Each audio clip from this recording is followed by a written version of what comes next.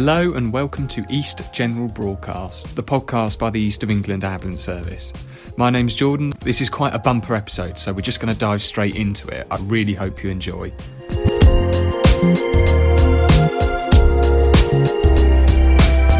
Thank you both so much for taking the time to join us today. I really appreciate it.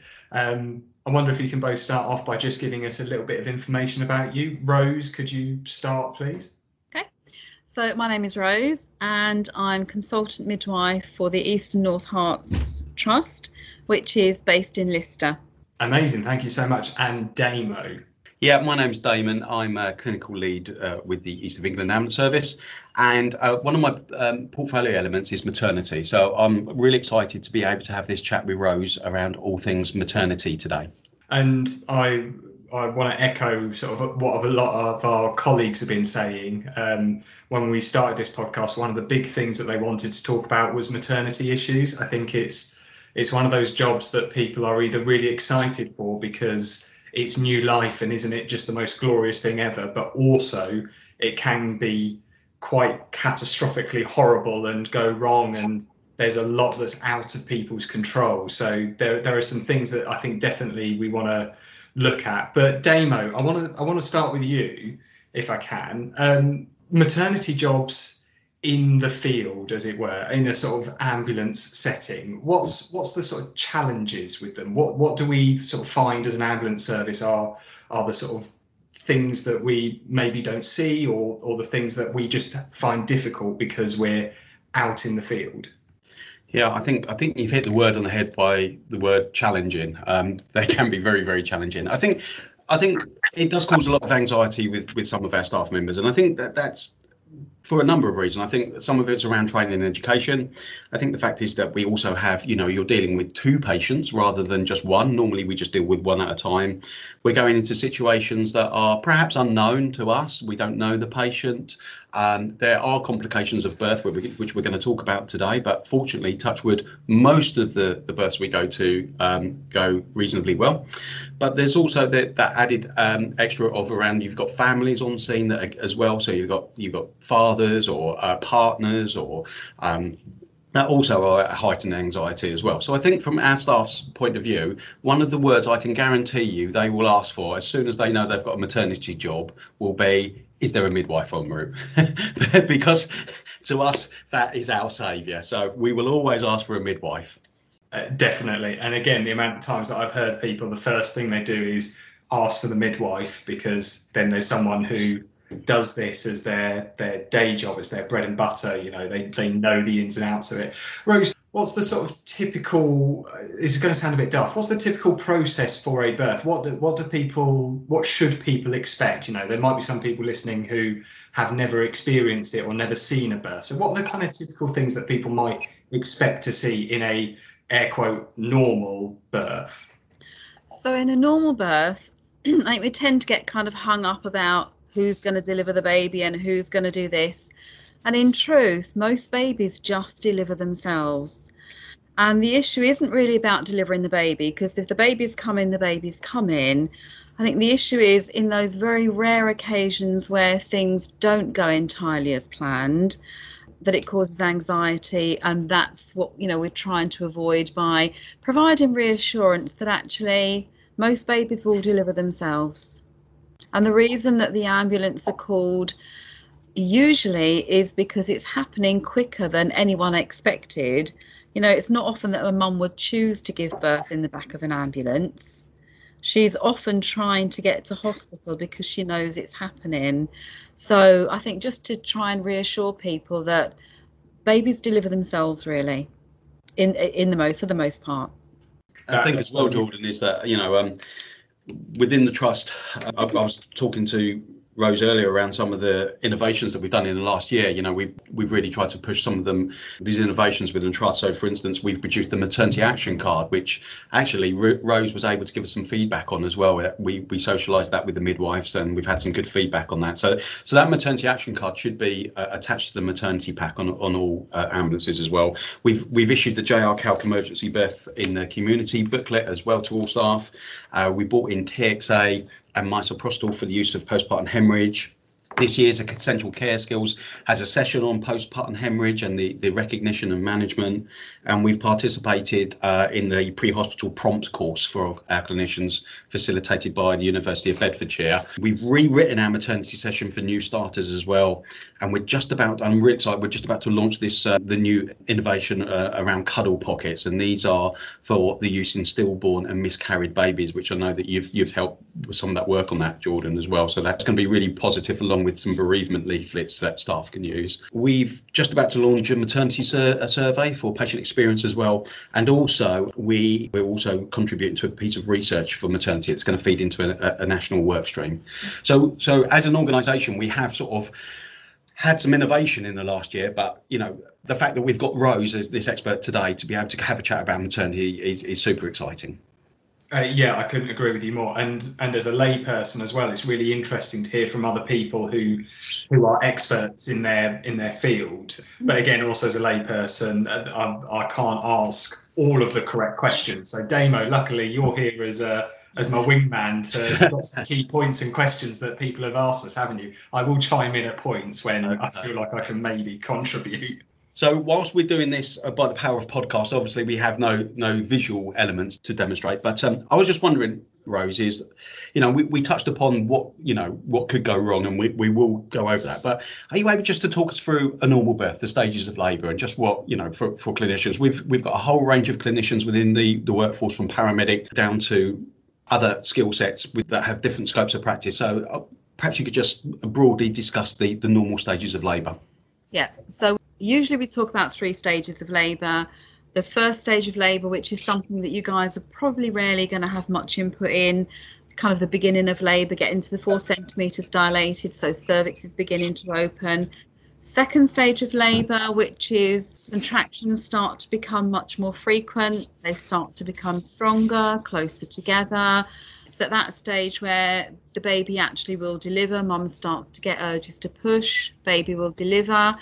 And then once the baby's out, third stage of labour is about delivering the placenta and minimisation of any bleeding afterwards.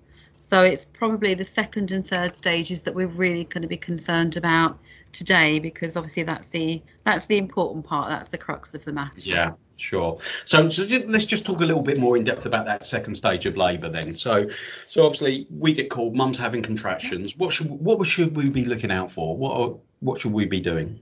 So things like whether her waters have gone. Yeah. And if they have, what colour are they? So ideally they're going to be clear. If they're not clear and they're brown, that means that baby's opened its bowels inside. That causes a bit more concern. It's a bit more concerning because anything that's obviously inhaled into the baby's lungs and the baby breathes inside has the risk to cause a pneumonia, an infection. Okay. So we're looking for contractions that become much closer together, where mum actually then starts to complain of heaviness, of an urge to push, and actually may even start pushing involuntarily. So that's kind of at the point where it's probably no longer safe to try to transfer at that point, because particularly for a mum who's having a second or subsequent baby, at that point you would be thinking birth is imminent. If it was someone having their first baby, probably not quite so concerning, because there's a lot more that for those mums that would need to happen. But in someone who's having their second and subsequent labours, you would be concerned that at that point birth was probably imminent. Okay, so at that point, obviously, if we haven't already called a midwife, that's the point. If we're preparing to deliver at home, that's when we're really thinking about we actually need some support here. Okay, just talk to me about the position that you want the woman in if she's starting to crown, what you're looking for crowning, that type of thing. So ideally, mums would be on all fours, because at that point she's got much more control over pushing, and baby's just in a much better position. You're much less likely to have issues like shoulder dystocia, where the baby gets stuck. So particularly if you've got a breech, ideally you'd want mum in an upright position on all fours if possible. So not supine on the back that you sometimes see in films and so on and so forth. We want them in a much better position to be able to facilitate that delivery. We do. And the other reason for not wanting them supine is because mums in supine position can cause a hypertension for the mum. That has an impact on the baby's heart rate. And obviously what the last thing we want to be doing is encouraging a baby to be delivered that's not in the optimal condition. Okay, so either on all fours or a position that's comfortable for mum but not supine on the bed. Okay, that's fantastic. What about the environment? What sort of environment do we want to make? So we need a really warm environment. So ideally temperatures of about 25 degrees. So it means doing things like closing windows, closing doors. If you're in an ambulance, turning the heating on, trying to find a source of heat if you're in the home. If you think about the baby that's been in a constant temperature of about 37 degrees, delivering in even a temperature of 25 degrees is going to feel a lot colder, and on top of that the baby is wet, so it's going to get cold incredibly quickly.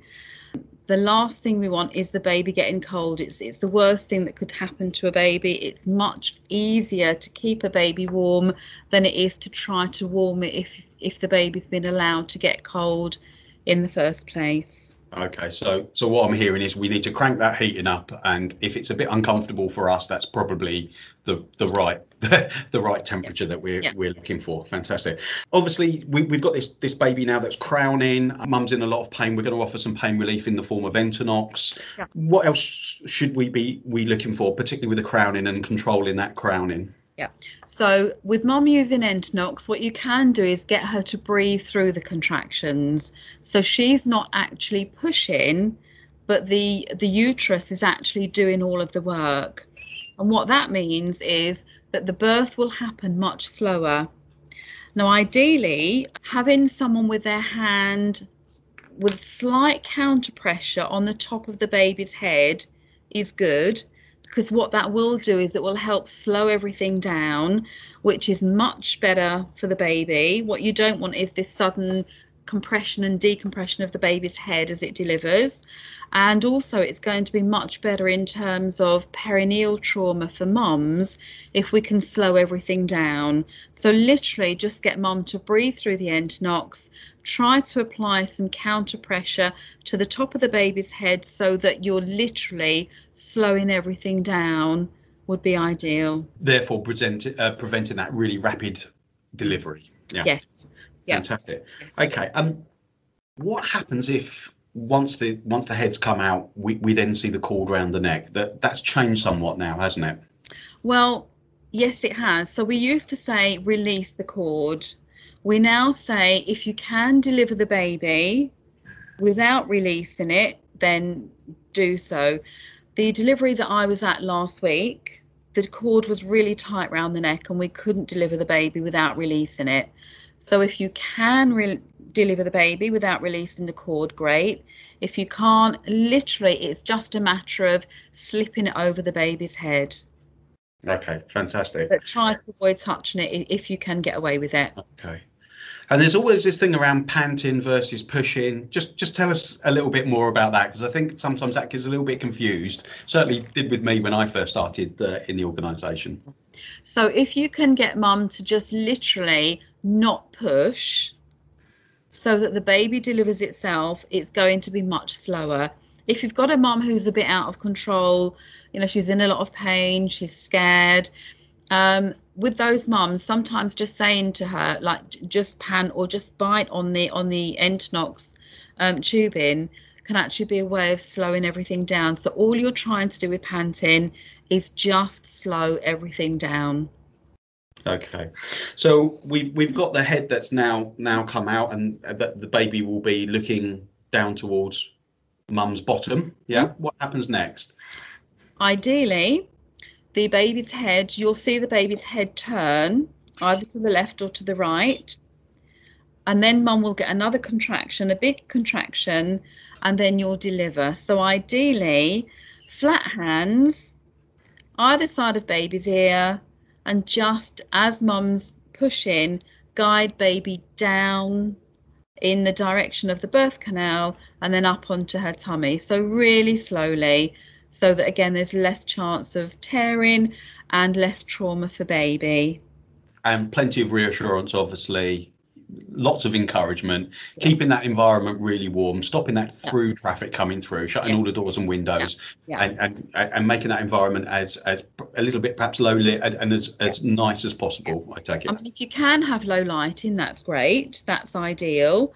And then once the baby's out, it's really important that you dry that baby off as quickly as possible, because the baby has such a big surface area to weight, it will lose heat incredibly quickly.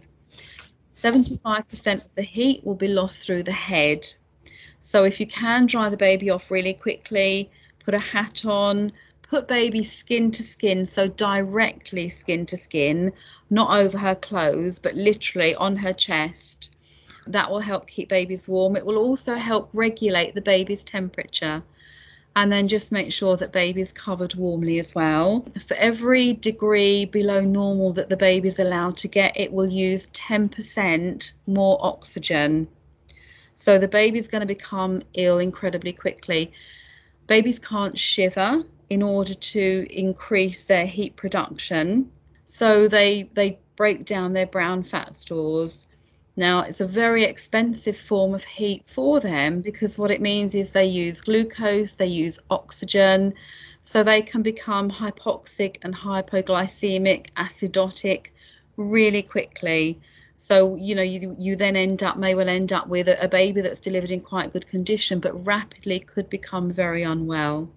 Yeah, and I think that's a really important thing to press. But again, through learning from incidents that we've had recently, we've had a spate of some cold babies turning up, and I think it's a really important bit to press to staff around that really good dry end, getting around the nape of the neck, in between the buttocks where fluid is held, disregarding that wet towel, wrapping them up really well, hat on, straight skin to skin as well, and keeping that baby particularly warm. I've got one little stat here that it says, and I don't want to scare people, but it just says for 1 degree below 36.5 degrees Celsius, the risk of mortality increases by 28%. And that's incredible, isn't it? That you can have that level of mortality just by 1 degree. So I think just by really emphasising that point to our staff is one thing that they really should be aiming to do, is to dry that baby and keep them as warm as possible.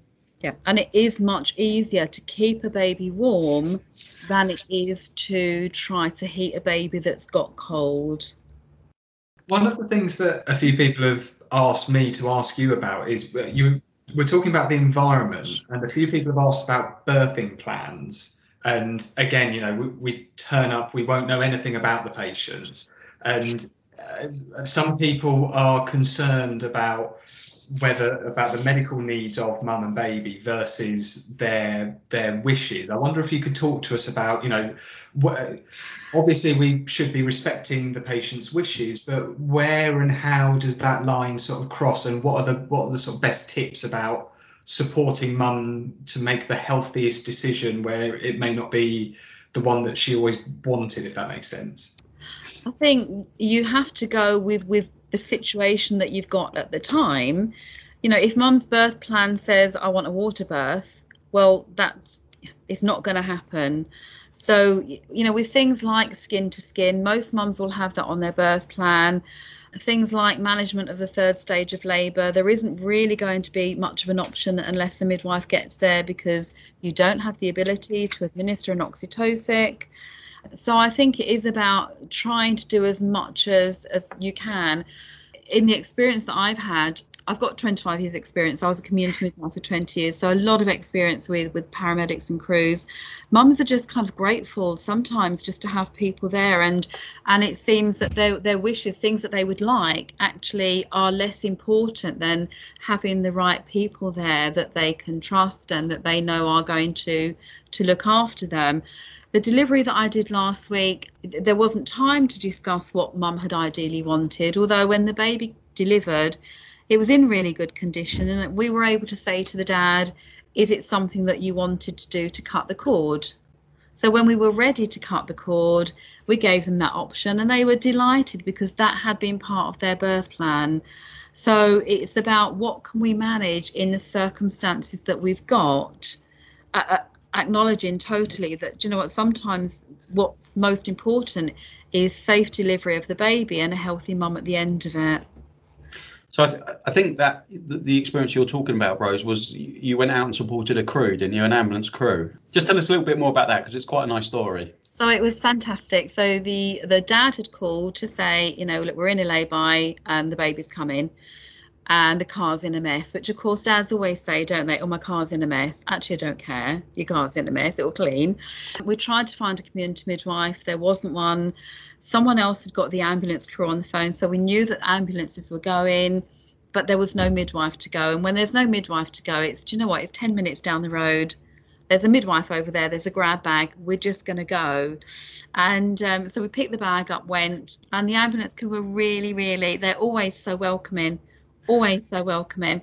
And there were 4 paramedics there, and one of the paramedics was ready to deliver the baby. And I was like, I don't want to take over. Actually, I know that you don't have that much experience of delivering a baby. So I offered to do hands-on delivery with him so that we could deliver the baby together, which was perfect. Got into the ambulance and it was absolutely boiling, which was great. So it was really hot, but that was great. Delivered the baby, and the first thing that the paramedic said to me was, would you like a hat? And I was really shocked because I didn't realise that that was something that you carried with you, which was great. And then say, because everything was in, you know, everything was perfect, the baby was in good condition, mum wasn't bleeding, we gave dad the option when we were ready to cut the cord of whether he'd like to do that, and he did, which was great. And then the mum wanted to come into hospital, which was a bit odd, but do you know what? She was a bit shocked. So we brought her into hospital. The 4 crew came in. We made them all coffee and sat and did our paperwork. And it was just really, really nice. But the crew really were welcoming. And because we'd picked up this bag and gone, we didn't have all the equipment that we needed. But it was great because they had everything and were really supportive, you know, for things like I didn't have a needle. So, you know, basics. But so the crew were great. They were really supportive and really welcoming for us. But they had actually prepared the ambulance really well for this delivery. Fantastic. That's great to hear. And I think you obviously emailed me and I've fed that back to the local management team. So hopefully the crew would have had that feedback directly from yourself, Rose. That's great. So we've got this baby out now. So we need to note the time of birth because that's really important as well. So note the time of birth. We thoroughly dried the baby. Just talk to me about the skin to skin aspect. Why is that so important? So skin to skin is really important. Because it regulates baby's heartbeat. It regulates baby's breathing and it regulates baby's temperature. And obviously, if you're not in the hospital setting, all of those things are really important. It also ensures that the baby is colonised with the mum's friendly bacteria. So the baby is less likely to become infected. It also has really positive benefits for mum. So after birth, we need to think about the hormonal aspects of labour and mums, which I know we don't teach very, very well usually, even with midwives. But it's really important that oxytocin levels are kept high following birth. So oxytocin is the hormone that makes the uterus contract. So after the baby's out, we need to deliver the placenta. So we need contractions to continue to be effective. We also need the uterus to contract to stop the bleeding for after the placenta has delivered.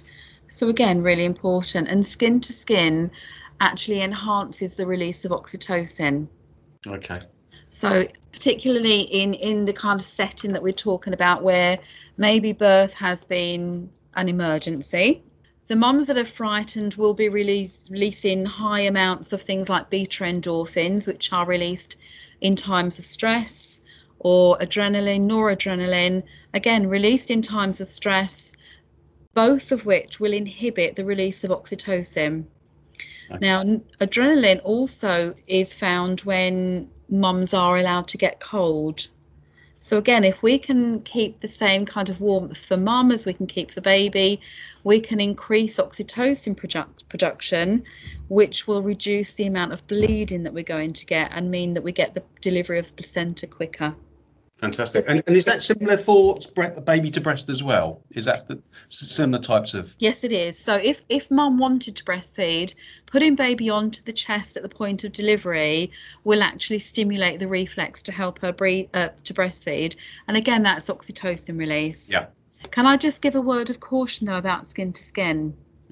Because it's such a significant thing that we're seeing happening. There's been a lot of cases. I do a lot of work for HSIB, which is an investigation bureau, and we're seeing a lot of cases of unexpected postnatal collapse of babies. And they've all been related to smothering, unintentional smothering.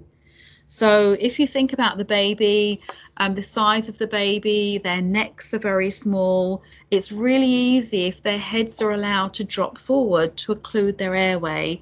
And of course, the baby has no way of holding its head up on its own. So if you've got a mum who's kind of holding the baby quite tight, skin to skin, at chest level, it's really important that we say to that mum, she must always be able to see the baby's face. Right. I think that's a really good, a really good point to push that. No, absolutely. And I know that it isn't something we can ask the ambulance crew to do, because at that time you've got other things going on. So if you say to the parents that this is what you need to do and give them the responsibility to help you, then obviously that would be beneficial. Fantastic. Okay, that's great. That's a great tip. Thank you, Rose. And so we've got baby out, and we've dried, we've got skin to skin, we put baby onto breast and what have you, and everything's going really well. And then it's the delivery of the placenta. Now that can take quite some time, can't it? Can take anything up to an hour. If it's not delivered by an hour, it's probably not going to on its own. Okay. And obviously during that time there is a risk of bleeding, so trying to maintain kind of oxytocin production is really useful to prevent that. Okay.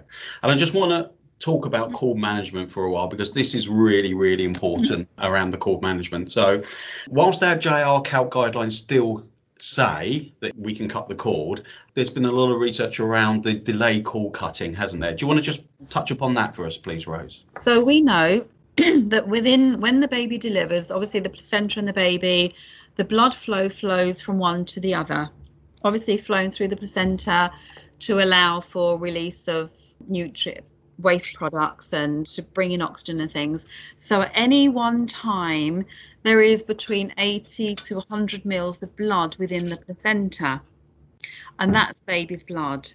So if you deliver the baby and immediately clamp the cord, what you're doing is denying the baby that extra blood flow. Now, that might become an issue if you needed to resuscitate that baby, because the baby needs the extra blood pressure to help open the lungs and to also help close the foramen ovale, which is the hole in the heart that the baby has when it's inside. Because of the fetal circulation, it's different to the external circulation. Yeah. So if you're reducing the baby's blood volume by up to 30%, significant affectation that you might need to do to that baby. There is enough iron in that retained blood within the placenta, 20 to 30 milligrams per kilogram, to keep the baby going for the first 3 months. So we know that all babies that have delayed cord clamping by 6 months are going to be anemic. So it's a complete disservice to allow that baby to kind of start life with a lot less blood volume than it actually needs. Also, if you think about resuscitating that baby, if you're reducing the red blood cells, in the oxygen carrying capacity of the blood as well. So you're going to make resuscitation harder. However, if you then needed to resuscitate the baby, it's a judgment call as to whether can you resuscitate on the bed with mum, or do you need to be able to cut and clamp that cord in order to be able to take the baby to another area where you are going to provide resuscitation. So in an ideal world, if you don't need to clamp the cord, then it should be left intact. Yeah. And again, there's no real hard evidence about how long it should be left intact for. Some authors will say, well, until it stops pulsating. Others will say 2 minutes. So as long as the baby's on mum's chest and it's not held particularly low or particularly high, it doesn't matter. So, yeah, and I think that's a really important part, and that's something that certainly has changed within cord management that I'm aware of. You obviously identify the neurodevelopmental benefits, decreased risk of anemia, increased blood volume, and increased levels of stem cells as well. So again, that they're really important factors that around that delayed cord cutting and managing the cord as is. And our maternity action card does say that about clamping the cord if they need to, and obviously remember it shouldn't be pulsating, it should be a flat and white. So I always use the Starbucks phenomenon, like you want a flat white coffee, that's how your cord should be, flat and white. Okay, right, so I think we've probably covered normal birth, and that's taken quite a bit of time, but that was quite an important part of, the majority of the deliveries we go to. Let's say that this mum has now delivered the baby, but now is having what we would class as a significant bleed, a postpartum hemorrhage. How do we define a postpartum hemorrhage? What's the definition of a postpartum hemorrhage, Rose? So I would say, so the definition for a normal delivery is 500 mils or more. And that's quite difficult, isn't it? Because I think, because the trouble is with, it's that estimation of blood loss, isn't it? Volume of fluid that might be on the floor, on the bed, down mum's leg, and actually say that's 500 mils. I think the important, so it's just not possible. Midwives, we do this all day, every day. We know that we just don't do this well. So we therefore measure everything. So what I'm suggesting is in the ambulance or at home to collect all blood stained sheets or the Incos and actually just put them in a yellow bag and bring them over to us. We can then weigh them. Now at the end of the day, we've got this kind of subjective figure of 500. For 500 mils, for some mums, that will be a lot. And you will see that for her, that's a significant amount. And you might have another mum, particularly a mum with a bigger BMI, who could lose 500 mils and not even notice it. So don't get too hung up about the figure, because it's more than an amount. It's about the impact that will have on that woman. And so some women will manage that, some women won't. So yeah, don't get too hung up about it. The other thing about blood loss is that doing kind of a visual assessment like you would with anyone who you thought was losing a lot of blood, with a mum that's not always very accurate, mostly because our mums tend to be young and healthy, and they will compensate for loss of blood, and then all of a sudden they'll drop off the end of a cliff. So even doing maternal observations isn't often going to give you a really good indicator of what's going on cardiovascularly with that patient. You're absolutely right. Their physiology changes and those parameters change, don't they? The anatomy has obviously changed as well throughout labour. So I think that's a really good tip. And I guess it's if you're worried about it, then treat for postpartum. Is that essentially what you're saying? If you're worried, then I would treat. And literally, so there isn't going to be any harm in treating sooner, but there might be harm in treating later. So, based on what you can see happening, if she's trickling, and you can actually see blood trickling, then I would treat sooner rather than later, because by the time that you do recognise that she's become unstable for a maternity woman, that's going to be too late. Okay, so if placenta's out, mum's bleeding, we can do some fundal massaging, can't we? Yeah. So literally just massaging. Well, I think first of all it's important to try and identify where is the bleeding coming from, because if she's had a really quick delivery and she's got a nasty tear, fundal massage isn't going to stop the bleeding. No. What it might be is that you might notice that she's got quite a deep tear, and actually just by putting some pressure on that tear like you would with any wound, you can stem the bleeding. So try and identify first of all where the bleeding's coming from. So the four T's Yeah. effectively of tone, trauma, tissue, and thrombin. Yeah. So if it's a tear, let's get a pad on there and try and stem the bleeding. Yeah. If it's an atonic uterus, so a floppy uterus, then we can start providing some fundal massaging. And it's obviously difficult to demonstrate because we're in a podcast, but we have got a session on our essential care skills around postpartum hemorrhage, and there has a video on fundal massaging. It also gives you a visual chart of blood loss as well, which is quite useful. Can I just say, when you do fundal massage, make sure that you give mums Entonox. Entonox, yes, because it is so painful for them. Otherwise, they just won't tolerate it. Okay. And obviously, if you can, put a line up. And also, in those circumstances, if you could contact Delivery Suite to let us know that you're coming in with a woman that's bleeding, so that we can be prepared and maybe have some blood on standby just in case. Absolutely. I think the pre-alert is key to this, obviously. Done some fundal massaging, it's still bleeding. We will now escalate to some drugs. So we have it within the organisation, misoprostol as a uteronic drug, which we give 800 micrograms, and TXA as well. So we can give some IV TXA, 1 gram of TXA. And like you say, along with the fluids and the pre-alert and the blue light transfer into hospital. Okay. If the placenta is retained, what are your tips for that? So if she's bleeding, it's about trying to deliver the placenta, really. So ask mum whether once the placenta has separated, she'll feel it in the vagina. It will feel really heavy, and she may even want to push. So if you can get her upright, sat on the toilet ideally, then that will give gravity, will help deliver the placenta. And then once the placenta's out, of course, it's much easier to manage. When you get bleeding with the placenta in situ, it's usually because it's partially separated. Now, all the massage in the world is not going to help clamp down a uterus that's got a placenta still stuck inside it. So the important thing is to try and deliver that placenta if you can.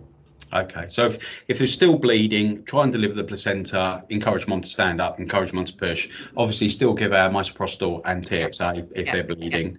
Touch the cord. Don't pull on the cord. Don't pull on the cord, and that's absolutely vital, isn't it? That otherwise we can cause all sorts of bleeding, further bleeding and concerns. What about emptying mum's bladder, getting mum to empty your bladder? Is that another option? Yeah, so that's a really good reason for her being on the toilet. Empty the bladder will also help the placenta deliver. Putting baby to the breast will also increase oxytocin production, which is going to give you a contraction, which will then deliver the placenta and also reduce your bleeding. So on the toilet, having a wee, baby to the breast. Fantastic, brilliant. Okay, right. So we're sort of well into some of the obstetric emergencies now, aren't we? Postpartum hemorrhaging.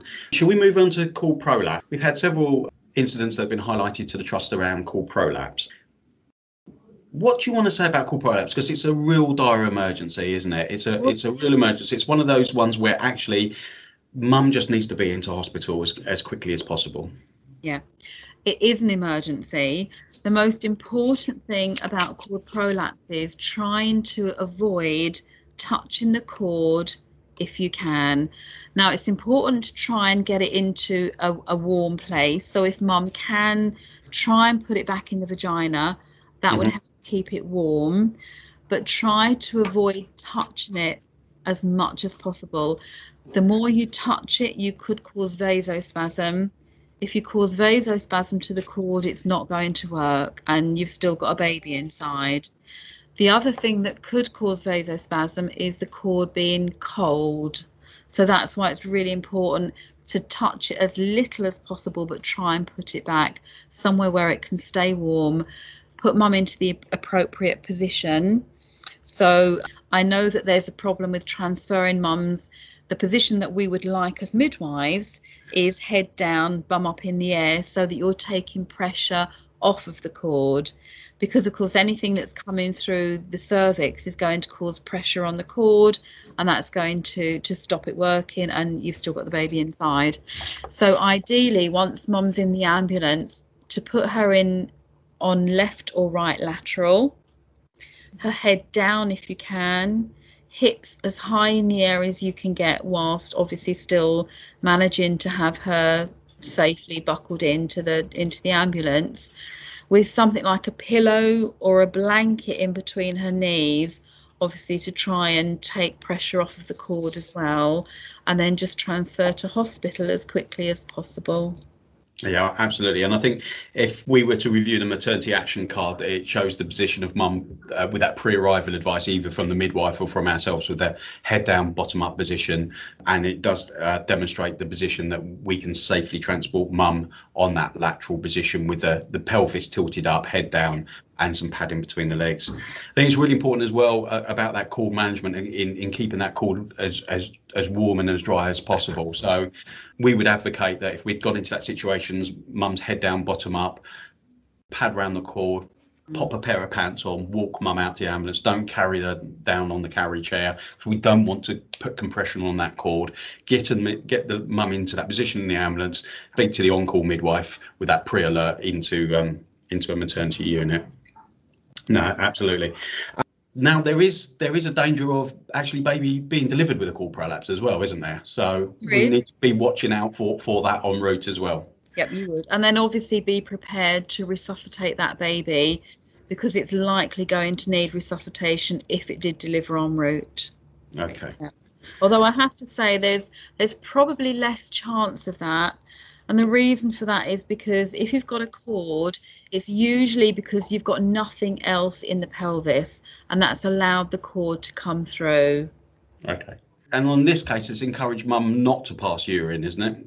We can. Yes. And actually, as midwives, we would probably try and fill the bladder in order to help take pressure off of the cord and prevent anything from going into the pelvis. And we certainly don't want mum on that supine position being transported on the ambulance trolley, because that's going to put additional pressure on the cord, which is going to have an adverse effect. Absolutely. Okay.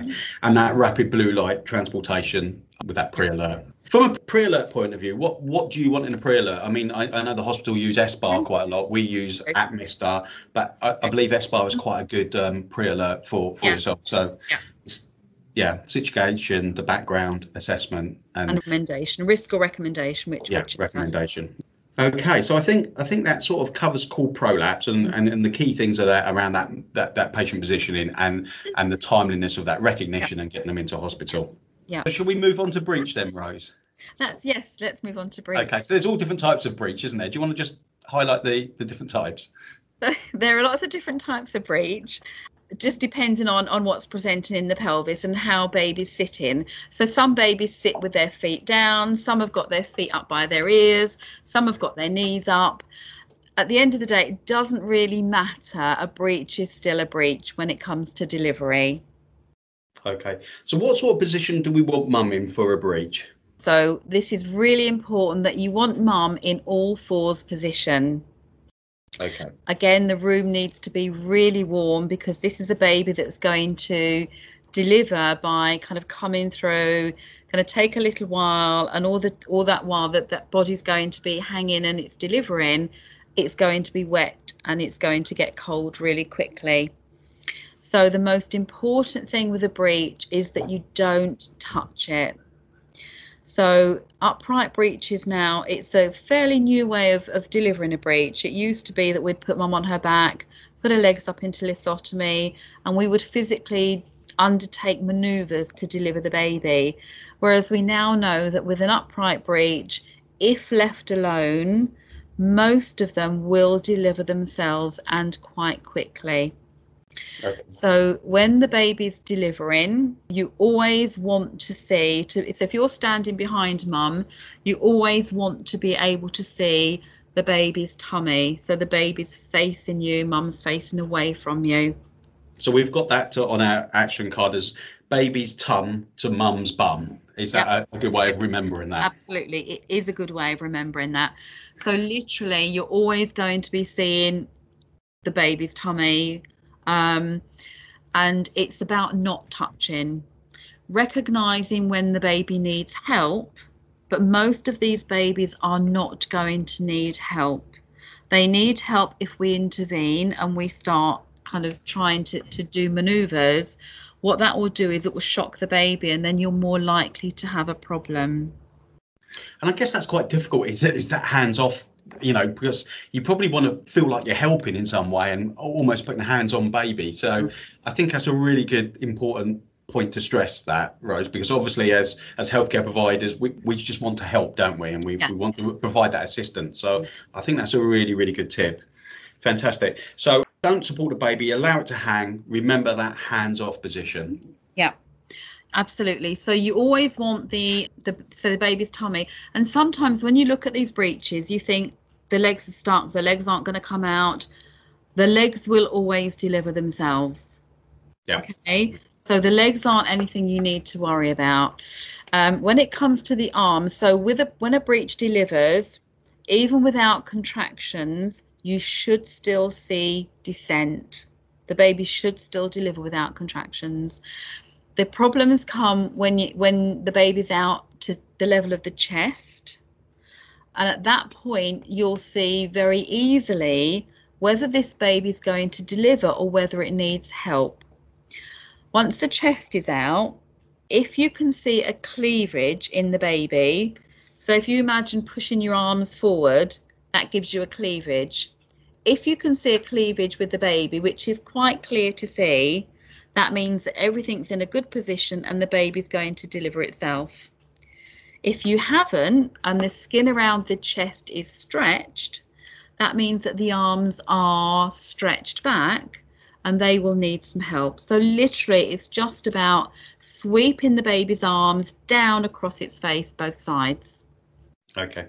If the baby is not in a good position and you can't see the tummy facing you, then what you can do is you can use your hands to turn the baby to face you so that it does stand a chance of continuing to deliver itself.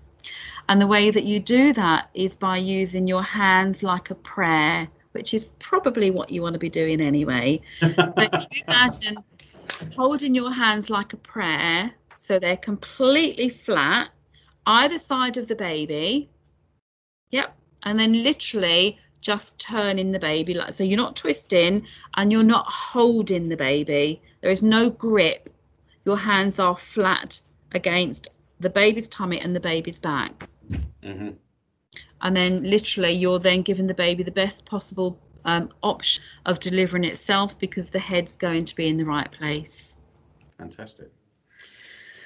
Right. Okay. Anything more on breech? If the head doesn't deliver, yeah, 2 fingers on the clavicular ridge, so you know that's just below your shoulders, and just press. And if you press on yourself there, kind of your head goes down automatically, and that's what you're trying to get baby to do. Do that, yeah. The other thing to remember is that once you've only got the head left inside, contractions will stop. So whilst you've allowed this mom to do what she needs to do, once the body's out, she won't have contractions anymore. You will just have to tell her to push. Okay. So she'll be there thinking, I'm going to wait for a contraction because that's what her body's telling her to do. She's not going to have a contraction because there's nothing left in the uterus. So that's a really, really good point to make as well. About delivering a breech is that statistically, babies are much more likely to have a low APGAR score, so they're much more likely to need resuscitation at birth. So prepare an area. Yeah. Okay. Second crew, midwife. If we haven't got a midwife at that point, I'm sure we would have asked for a midwife by that point, because we'll all be quite anxious, I'd guess. So obviously early call for a midwife and potentially a second crew there because we may have 2 patients that we're dealing with. Yeah. Okay, that's a really good point. Fantastic. Should we move on to shoulder dystocia? Yeah. Mm-hmm. Okay. So what is that then? So shoulder dystocia is where the baby's shoulder is impacted on mum's symphysis pubic bone, or if we've got a bigger mum, then obviously there's fat and tissue around that the baby just gets stuck on.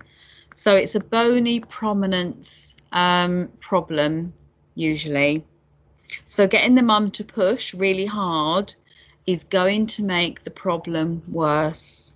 Okay. Now, this is really rare in an emergency situation, because babies that have shoulder dystocia, one of the things that we can look for as a risk factor is that they're usually slow, very slow delivery in the first stage of labour, and very slow second stage of labour. So it's unlikely that you would get this in an emergency situation, but of course you can do. Yeah, particularly if it's something like perhaps a concealed pregnancy or something along those lines. Yeah, absolutely. Yeah. Okay. I know the management. We'll talk about the management of shoulder dystocia. I know Prompt do a really good video that I've used in some of our training around shoulder dystocia, and it's really good. They talk about the bridge analogy. A lorry going under the bridge and letting the tyres down. So I'll let our staff go and have a research that themselves. But just tell us about the position that we want to get mum into. We want to go for the McRoberts position initially, yes. Don't we? Yep, you do. So McRoberts is, and this goes completely against everything that I said earlier, McRoberts is putting mum in a completely flat position. So what you're trying to do is you're trying to even out the sacral arch. So you want her completely flat on the bed or wherever you are. And then literally you're going to have two people, one on either leg, bringing her legs up and abducted as close to her ears as you can possibly get. So you need people holding that leg back, don't you, each side? Either side. Yeah. It looks a really uncomfortable position for mum. Yeah. Yeah. Okay. Yeah. Just before we go to McRoberts, I perhaps missed out the bit around how do we know it's you've said what a shoulder dystocia is. So how do we know how many contractions should baby's head be delivered? And there's the bit around I remember around anal dilatation as well, isn't there? Around when baby's heads come in, you may see anal dilatation as well. So does that give us a clue? If not really, no. Okay. No. So if you've got a baby with the head that's delivered, with a shoulder dystocia, we call it turtling. So what you'll see is the chin kind of gets stuck inside. So the chin's trying to get out but can't. So the head's going backwards and forwards like a turtle. It can't quite clear its chin. And then within 2 contractions, the rest of the body should be delivered. If it hasn't delivered after 2 contractions, then you would assume that you've got a shoulder dystocia and go into your manoeuvres. And go into McRoberts. Okay. So we've got mum in McRoberts position. So we've got her legs hyperflexed up, and does that sometimes just help? Does the baby just come out just within that McRoberts position? 90% of babies will deliver in McRoberts. Right. Okay. So that's quite. If you can do that well and quickly, then you're going to resolve there is a likelihood of the situation very quickly. Because you're opening that pelvic ring up. Yeah. Opening the pelvis, absolutely. Now, if that doesn't work, the next bit is to put the heel of your hand where you imagine the baby's back would be. So just above the symphysis pubic bone. Now, the difficulty is identifying which side the baby's back is on. So there are 2 things. You can either ask mum, because mums will always know these things, because the midwife will have said, your baby's head's here and the back's here. Ask the mum, that's one thing. Or the other thing is look at the baby's head and try to work out which way the head is pointing. So obviously if the baby's looking one direction, then you know that the back is on the opposite direction. Yeah. So you're putting your heel of your hand on this pubic bone at the side where you think the baby's back is, and pressing continuously down and across, a bit like the manoeuvres that you would use with cardiac compression. Same hands. Yeah. Okay. Pushing down and forward. So you're really trying to push that baby out for about 30 seconds. If that doesn't work, then you can try rocking. So literally just backwards and forwards for another 30 seconds. And then with your hands in the same position. Exactly the same position, and cardiac hands, yeah. If you can't deliver the baby, and again, you're going to try just some gentle traction with your hands around the baby's ears to try and deliver that baby down. If you can't get the baby out like that, then roll mum onto all fours. And that's the analogy with the truck tires. You're just literally trying to drop that baby down. Yeah. But the important thing is mum will want to continue pushing because she'll be contracting, is to really provide reassurance and stop her from pushing, because that will make it worse. And like you say, this is quite a rare encounter that we'll have. So, but it's not unconceivable that it may happen. No. Okay, fantastic. And obviously, we want to ensure the best outcome, both physiologically and emotionally. And so we need to consider all of those factors around what we've said around that dignified, keeping mum informed at all times, creating your environment. That reassurance is key throughout all of this, isn't it? Really key, particularly with something like a shoulder dystocia, because with a shoulder dystocia, statistically, you're more likely to get a heavy bleed after. So it's also to be prepared for that, as well as the fact that you might need to resuscitate this baby. You might also end up with a bleed. Okay, so again, another crew in that situation. Fantastic.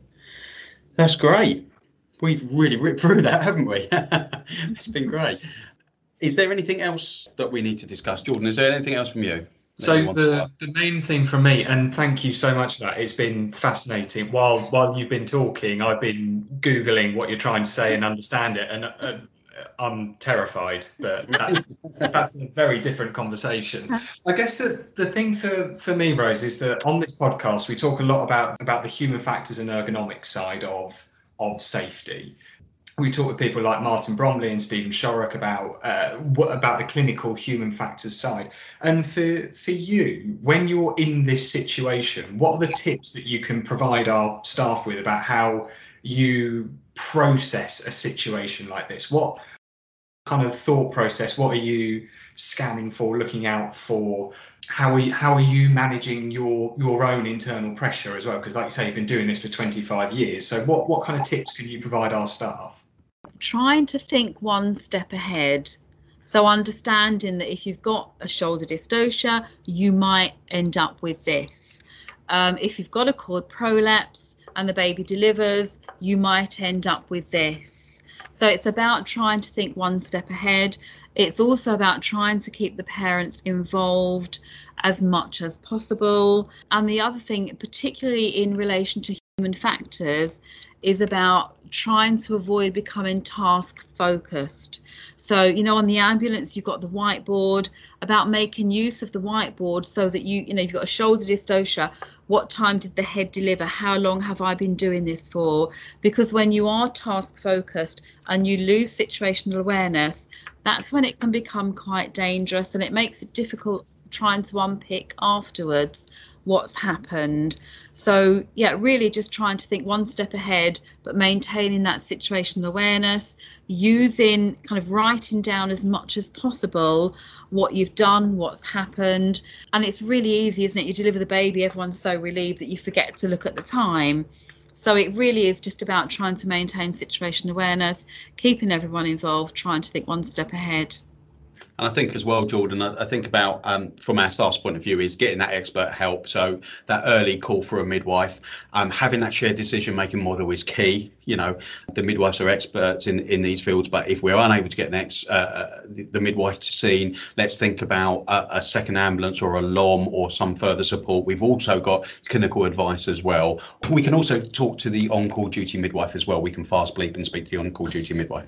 Those sorts of bits are really useful. And the other bit that I want to ask as well about the kind of different systems is obviously, both clinical people trying to treat a patient, but I'm sure that there's a sort of mix of languages and terminologies. Are there a couple of cheat codes you could provide that maybe our staff can communicate with midwives that just sync up a little bit better on scene? Is there anything that you can provide? In terms of working with paramedics, which I've done a fair bit, I think that from a midwifery perspective, that we understand that the paramedics don't have as much training as perhaps they would like in maternity, certainly not as much as we think they probably should have in maternity.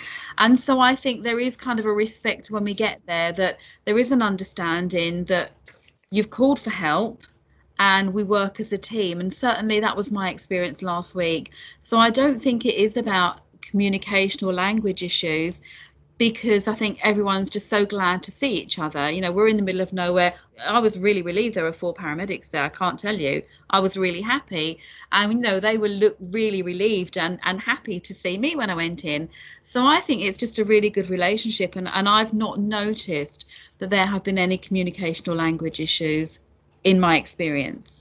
And occasionally, Jordan, midwives call us as well for things like not just the transportation, but obviously sometimes like putting an IV in. Now, most midwives can put an IV in, they're trained, but they very rarely do it. So they may default to us where we do it more often as well. Yeah, and when we want an ambulance, of course, we are so pleased to see you. You certainly are. As much as we are pleased to see you when you turn up on scene. No, it's really been helpful. Absolutely great. It's been really superb. I think we've probably come to the end of our podcast. I just want to say a huge thank you for your expert advice and guidance.